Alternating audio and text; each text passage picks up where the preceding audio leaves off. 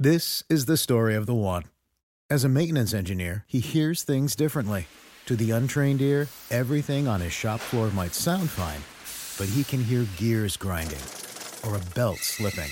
So he steps in to fix the problem at hand before it gets out of hand. And he knows Grainger's got the right product he needs to get the job done, which is music to his ears. Call, click Grainger.com, or just stop by. Grainger, for the ones who get it done. Anatomy of an ad. Subconsciously trigger emotions through music. Perfect. Define an opportunity. Imagine talking to millions of people across the U.S. like I am now. Identify a problem. Creating an audio ad is time-consuming. Offer a solution. Utilize cutting-edge AI. Imagine creating all that in under 30 seconds. Well, we did, to create this ad. To learn more about AI in the audio industry, download the white paper from audiostack.ai. Hello, this is Leonard S. Greenberger, the host of What to Say When Things Get Tough. If you haven't already listened to the brief introductory episode, please do. It will give you a good sense of what this podcast is all about. And now, I'm very pleased to present the debut episode of this podcast.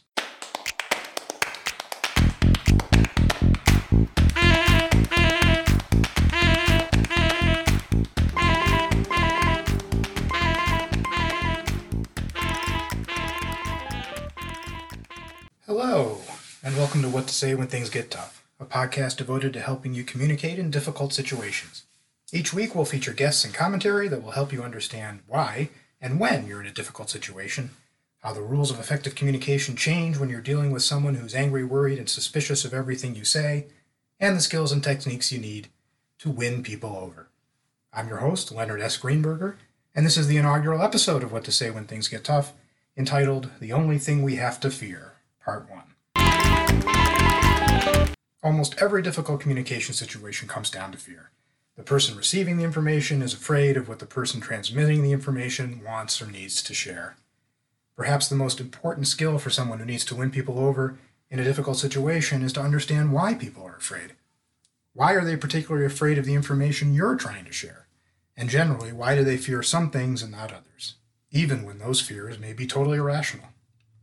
It's that last question that we're going to focus on in our first two episodes, and it's a topic we'll come back to many times in the future. Because if you can answer the question, why do people fear some things and not others, you can understand why they're particularly afraid of you and your information. Although, as we'll discuss in a future episode, difficult situations, you are the information you're trying to share. Or to quote the late Canadian communications expert Marshall McLuhan, the medium is the message.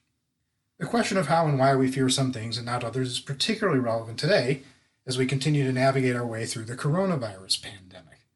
Even as things seem to be settling down, this singular event represents an excellent case study of why people fear some things and not others, and how that can affect their behavior and the real risk that they're taking.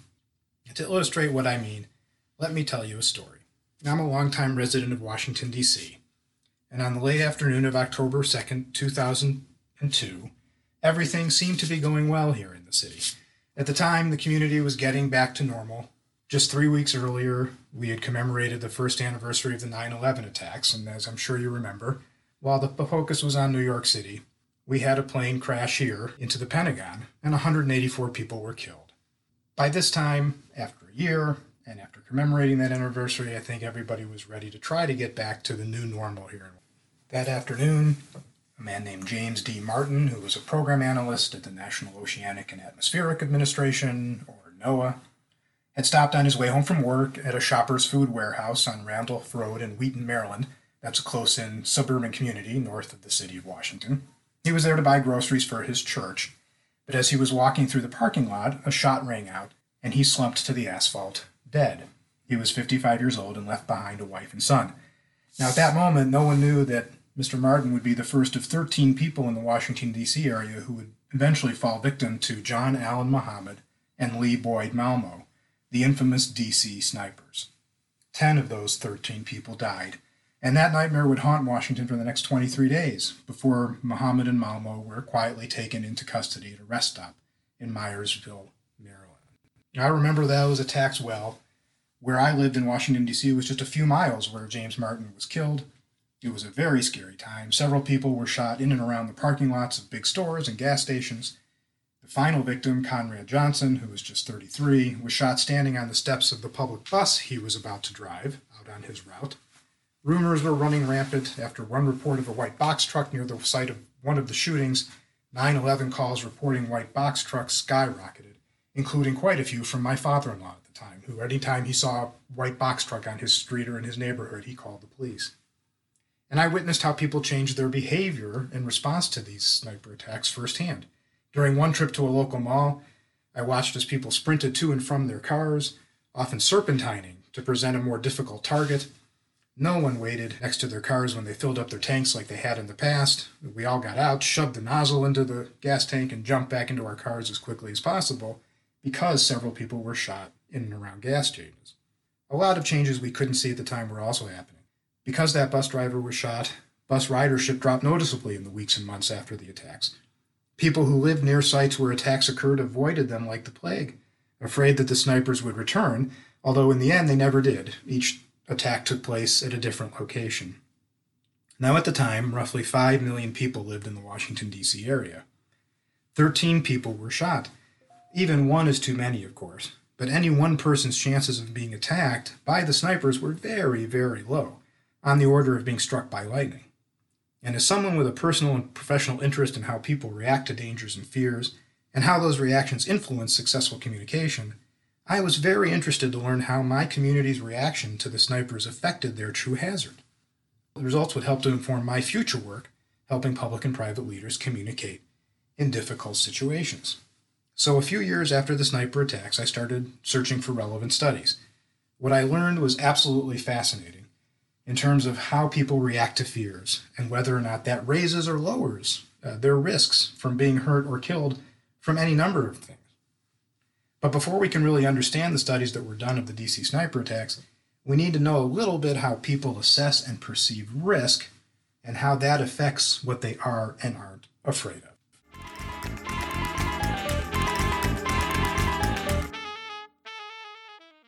As it turns out, we as human beings are terrible risk assessors. Now, that wasn't always the case. Thousands of years ago, when our distant ancestors survived as hunters and gatherers, our risk assessment skills were pretty finely honed. Run from the lion. Don't eat those berries.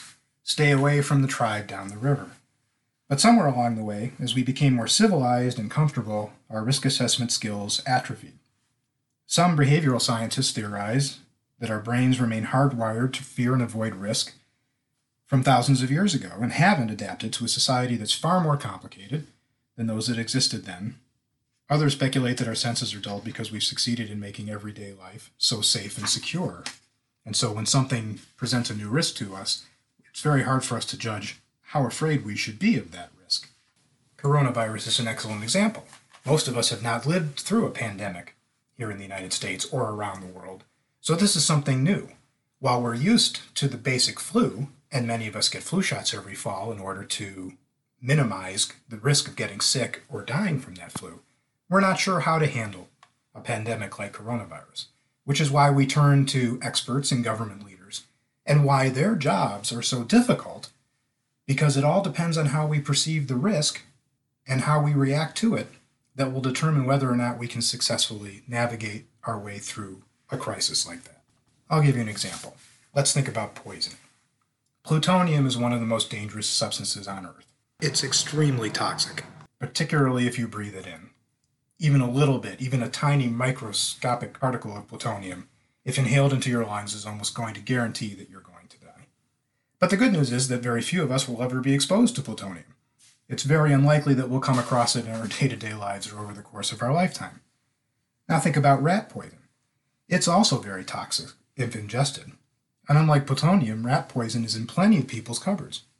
If you ask a toxicologist which substance presents a bigger risk, she'll tell you it's the rat poison because the chances of exposure are much higher.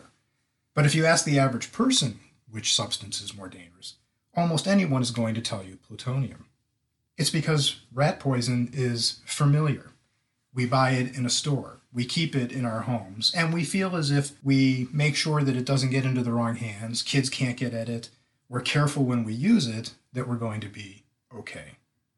And all of those things are factors in determining whether or not we consider something to be a risk and whether or not we should be afraid of it. So let's take a look at the factors that can influence and affect risk acceptance and perception, and therefore what we tend to fear and what we tend to not fear. And here I'm drawing on the work of noted experts like Dr. Paul Slovic, who's a professor of psychology at the University of Oregon, and David Ropic and Dr. George Gray at Harvard University. In fact, Dr. David Ropic will be our guest on episode 2 of the podcast. As it turns out, of all the factors that influence the acceptance of risk, the most important and powerful is trust. If we trust the source of a risk, we're much more likely to accept the risk. In fact, some research suggests that we're 2,000 times more likely to accept a risk if it comes from someone or something we trust. So what does that mean for us when we're in a difficult situation? It means that if the people or person that we're trying to communicate with trusts us, they are 2,000 times more likely to accept what we're telling them, which is why establishing trust and credibility with our audiences is so important to effective communication in a difficult situation. Now, the classic example here of how you can understand why trust would be so powerful is driving. According to the National Highway Traffic Safety Administration, close to 36,000 Americans died in motor vehicle-related accidents in 2018. The lifetime risk of being involved in a car accident that is either fatal or involves significant injury is about 1 in 75 here in the United States. I'm sure everyone who's listening knows someone who lost his or her life in this way. I'll never forget it. I had a high school classmate who was killed our junior year, or my dad's boss, who was killed one day in a freak accident on his way to work. In fact, getting behind the wheel is one of life's most dangerous activities. I like to say when I'm teaching courses on communicating effectively in difficult situations, that if driving were a food, the United States Food and Drug Administration would regulate it out of existence tomorrow. If there was a food on the market that was killing 36,000 people every year, it would not be allowed to be sold. Yet when was the last time you hesitated when you got behind the wheel because you were afraid of being hurt or killed? Well, the reason you don't think about it, one of the important reasons that you don't think about it, is that it's because you trust yourself as a driver. Every year, Allstate does a survey of its customers, and they ask a number of questions, including, how do you rate yourself as a driver? Over 90%, and often 95% of people respond that they consider themselves to be above average drivers. They think they're good. They think as long as they're careful, they'll be fine. It's everybody else who's causing the problem. Anyone going slower than you is a moron. Anyone going faster than you is a maniac. We're Goldilocks behind the wheel. Everything we do is just right. Now, of course, by definition, accidents are impossible to predict. You can be doing everything right, and somebody who's doing it wrong could still slam into you and cause a bad accident. But because we perceive ourselves to be trustworthy behind the wheel, we're much more willing to accept the risk of driving. Another important factor that influences our perception of risk is control. Do we feel we have control over what's going on? And if we do, we're 1,000 times more willing to accept a risk. Take driving, for example, again, because most of us believe that we're above average drivers, we feel we're in control behind the wheel. Now think about flying. Many people are afraid to fly. I think most people who fly have some fear of turbulence and other problems that could go on in a plane. And many people who are afraid of flying cite the lack of control as a reason. In fact, courses designed to alleviate fear of flying are often built in part around helping flyers understand how a plane works and what pilots do. And even though it's not going to allow them to grab the stick and fly the plane, if they understand how it works and what the pilot is doing, they may feel like they have a greater sense of control over what's going on. And that makes them more willing to accept the risk. Now, as it turns out, airplane travel is the safest mode of transportation in the United States, and in fact, in most places around the world. You're much safer being in a plane than you are in a car. But the factor of control, and even trust, can influence your perception of that risk. And as a result, most people are far more afraid to fly than they are to drive, even though, from a rational standpoint, it's driving that is more dangerous than flying. Another important factor that influences how we assess risk involves benefits. Do we see a benefit to the risk that's being imposed upon us? Many years ago, I worked with an organization that represents medical professionals who use small amounts of radioactive isotopes to diagnose and treat disease. At one of the group's meetings, a local television station asked if one of the group's board members would appear for an interview about a controversy involving a common medical procedure. Now, the board meeting happened to take place in Canada, and regulators there had recently decided that a procedure that used one of these radioactive isotopes was not effective, and decided that insurance companies were no longer going to cover the expense involved. The society that Dr. Pierce represented believed the procedure was effective and wanted to overturn the decision, or at least convince people they should consider paying for it themselves, even if their insurance wouldn't pay for it. And in Canada, of course, insurance paying for it means the government paying for it. Now, in helping him to prepare, I urged Dr. Pierce to spend as much time as possible talking about the procedure's benefits when he had the chance during the interview. For the people watching the TV program, the risk they feared was emotional in the form of a financial liability. If I need to have this procedure, it's going to cost me a lot more now that my insurance won't be able to cover it. But if people recognized the benefits associated with that risk, they were much more willing to press for the government to change its decision. And that was only part of the challenge, of course. Dr. Pierce also had to convince people that the procedure was effective, contrary to the recent regulatory ruling. But before he could win people over to that argument, the factual argument, he had to break through by identifying, acknowledging, and minimizing his audience's perceived risk.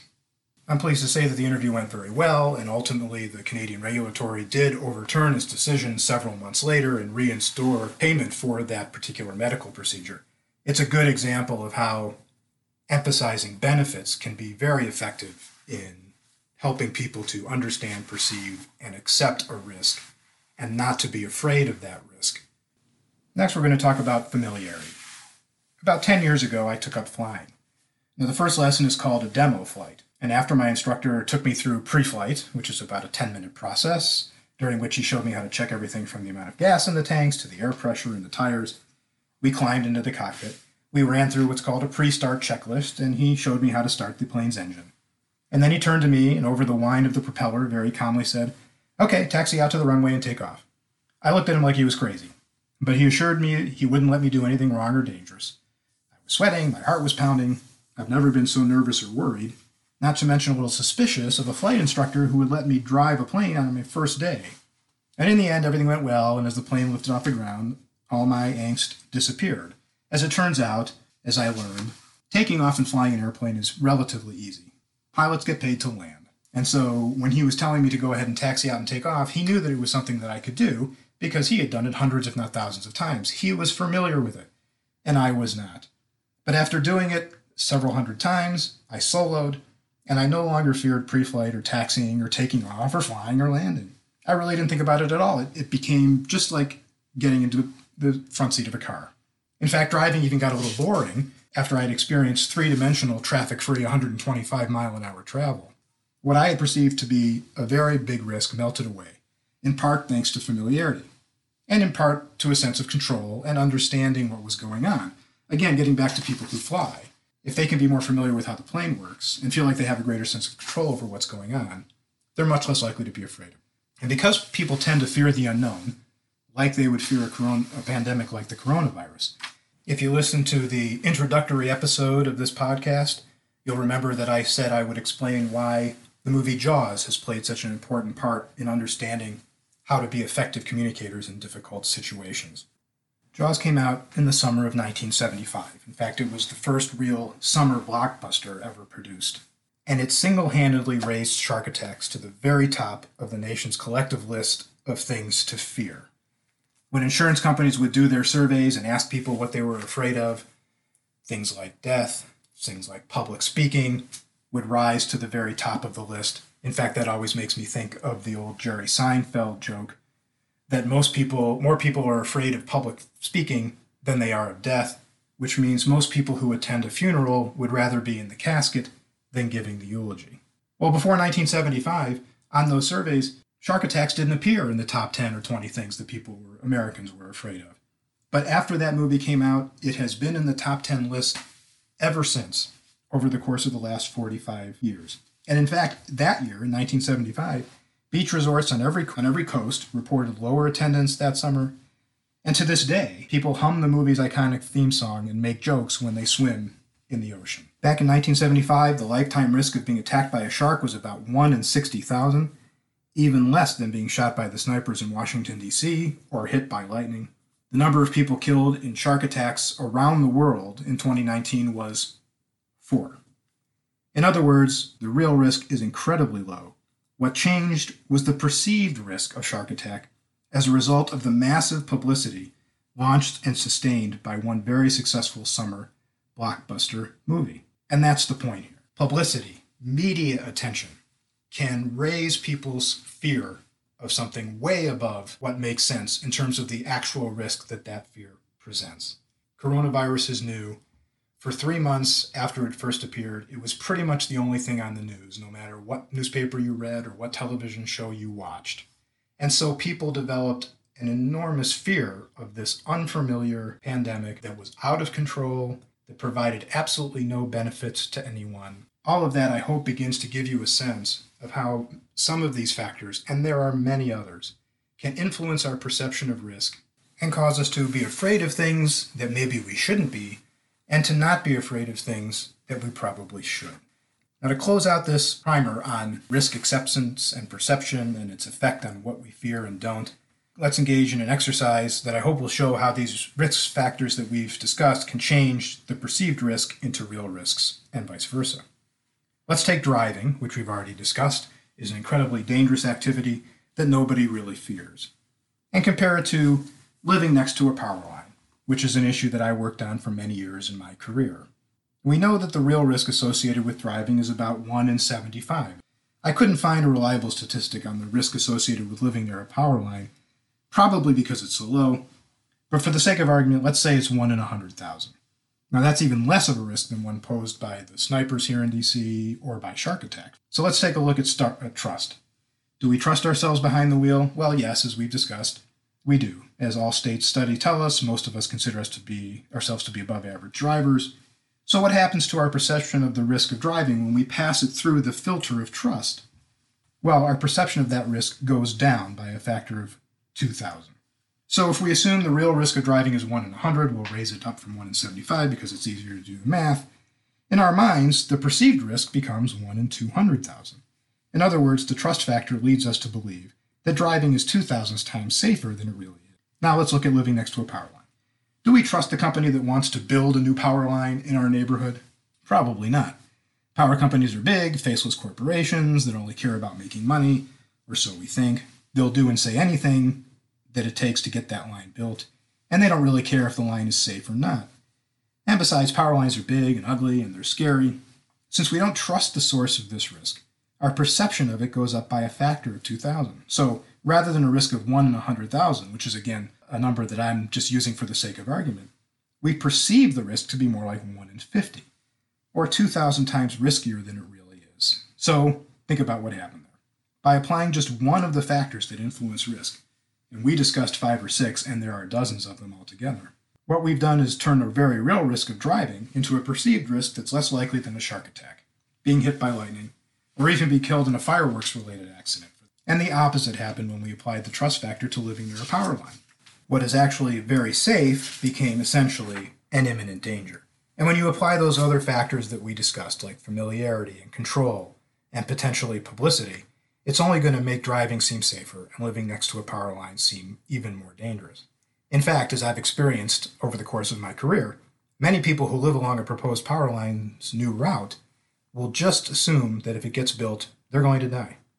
And that's why so many people will fight so hard to stop the construction of controversial facilities that will almost surely do them no harm. But so few of us give driving a second thought.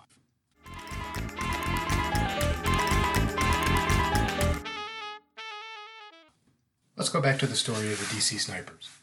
Many researchers looked at how people's fear of those snipers affected their behavior and whether that behavior put them at greater risk. Whole books were written about it, in fact. But the study I found to be the most interesting and understandable to a non-academic like me was done by the Center of Risk for Healthcare Research and Practice in London. Here are some of the most relevant findings. Remember the people serpentining through the parking lot at the mall? Well, that's dangerous. When you run through a parking lot, you're more likely to be hit by a car backing out of the spot. And if you're running back and forth, drivers have a harder time avoiding you.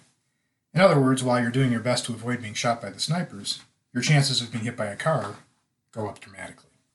And for those who chose to drive themselves to work rather than take the bus, because one of the sniper's victims was a bus driver, they put themselves at much greater risk of being killed or injured in a car accident. Traveling by bus is much safer than traveling by car. And finally, people who drove farther to get gas or groceries in order to avoid places where the snipers had already struck raised their risk of being in a car accident simply because they spent more time in the car. Ultimately, the British researchers found that the chances of being shot and killed by the snipers, had they been on the loose for an entire year, would have been 1 in 53,325. As a Washingtonian myself, I was more than twice as likely to be killed in a car accident, an accidental fall in my home, an accidental poisoning, or even a random run-of-the-mill murder. I do remember jumping in and out of my car to avoid the incredibly small risk of being shot. I don't recall strapping myself into the shower to avoid a much more likely fatal slip in the bathtub. In other words, the best thing that people could do in response to the sniper was nothing. Because of the way we perceive risk and how those perceptions affect what we fear. So what are the morals of this story? Well, I'd like to share two. The first is an important technique to apply when communicating in a difficult situation. You have to be aware of how people perceive any risks that they believe you're imposing on them. If you need to discipline an employee, for example, think about what he or she is going to fear during that conversation. Certainly, you are imposing a risk upon them. That risk is emotional, it's psychological, potentially it could be financial. They're going to fear that they're going to lose their job. They're going to fear about being embarrassed in front of their colleagues and their boss. And they may feel some shame if they understand that they're not doing a good job and have to shape up if they're going to stay employed with you. When you understand where those fears are coming from and how trust, control, benefits, and all the other factors that can influence those fears, you'll be a much more effective communicator in difficult situations. And the second moral is a more general principle for life. Because we're lousy risk assessors, because of all the factors that influence our perception of risk, and because what we fear is so often not what truly presents a danger, we often react in ways that put us at greater risk. Certainly that has happened during the coronavirus pandemic, so it's very relevant to us today. Many of us have been spending a lot more time at home the last several months, and home can be very dangerous. Slips, falls, poisonings, fire, a more sedentary lifestyle, bad food. These are all real risks that we rarely think about, but can collectively be much more dangerous than even COVID-19. And of course, staying home means more interaction with our friends, family, significant others, and neighbors. Here in my house, in addition to my girlfriend, I've got 5 stepchildren and 2 step-grandchildren running around. We've all been here together for the last 4 months for the most part. And as we bump up against each other, we create more and more friction. And as a result, I've found myself in more difficult situations than I would have expected. And that's what we're going to talk about in our next episode, part 2 of The Only Thing We Have to Fear. Our guest will be David Ropich. David is an author, an award-winning television reporter, a teacher, consultant, and a public speaker. For the past decade, his focus has been on applying a better understanding of the way people perceive risk to the challenge of risk communication and overall risk management. David is also the author of a book called How Risky Is It Really? Look for that on episode 2. And until then, remember, always be positive.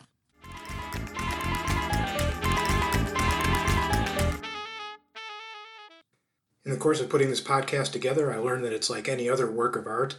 You're never really finished, you just have to stop. So look for new additions in the next episode, a website, and a Twitter feed. Until then, I'd like to thank Jim Cirillo for the original music. Jim also provided invaluable advice in helping me launch this podcast. To learn more about Jim's music and his other ventures, check out jimiumgroup.com. That's JIMIUM group.com. Original art by C.C. Snetzinger. And if you like what you've heard, please do all the usual things. Subscribe to, rate, and or review this podcast. And again, until next time, always be positive.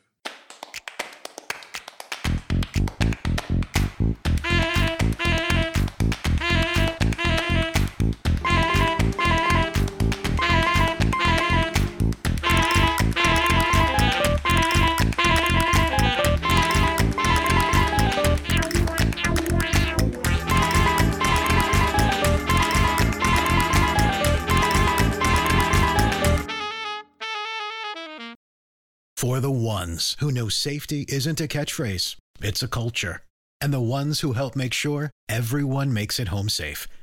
For the safety-minded who watch everyone's backs Grainger offers supplies and solutions for every industry, as well as safety assessments and training to keep your facilities safe and your people safer. Call, click Grainger.com, or just stop by. Grainger, for the ones who get it done. Anatomy of an ad. Subconsciously trigger emotions through music. Perfect.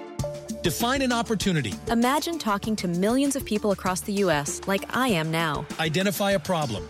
Creating an audio ad is time-consuming. Offer a solution. Utilize cutting-edge AI. Imagine creating all that in under 30 seconds. Well, we did to create this ad.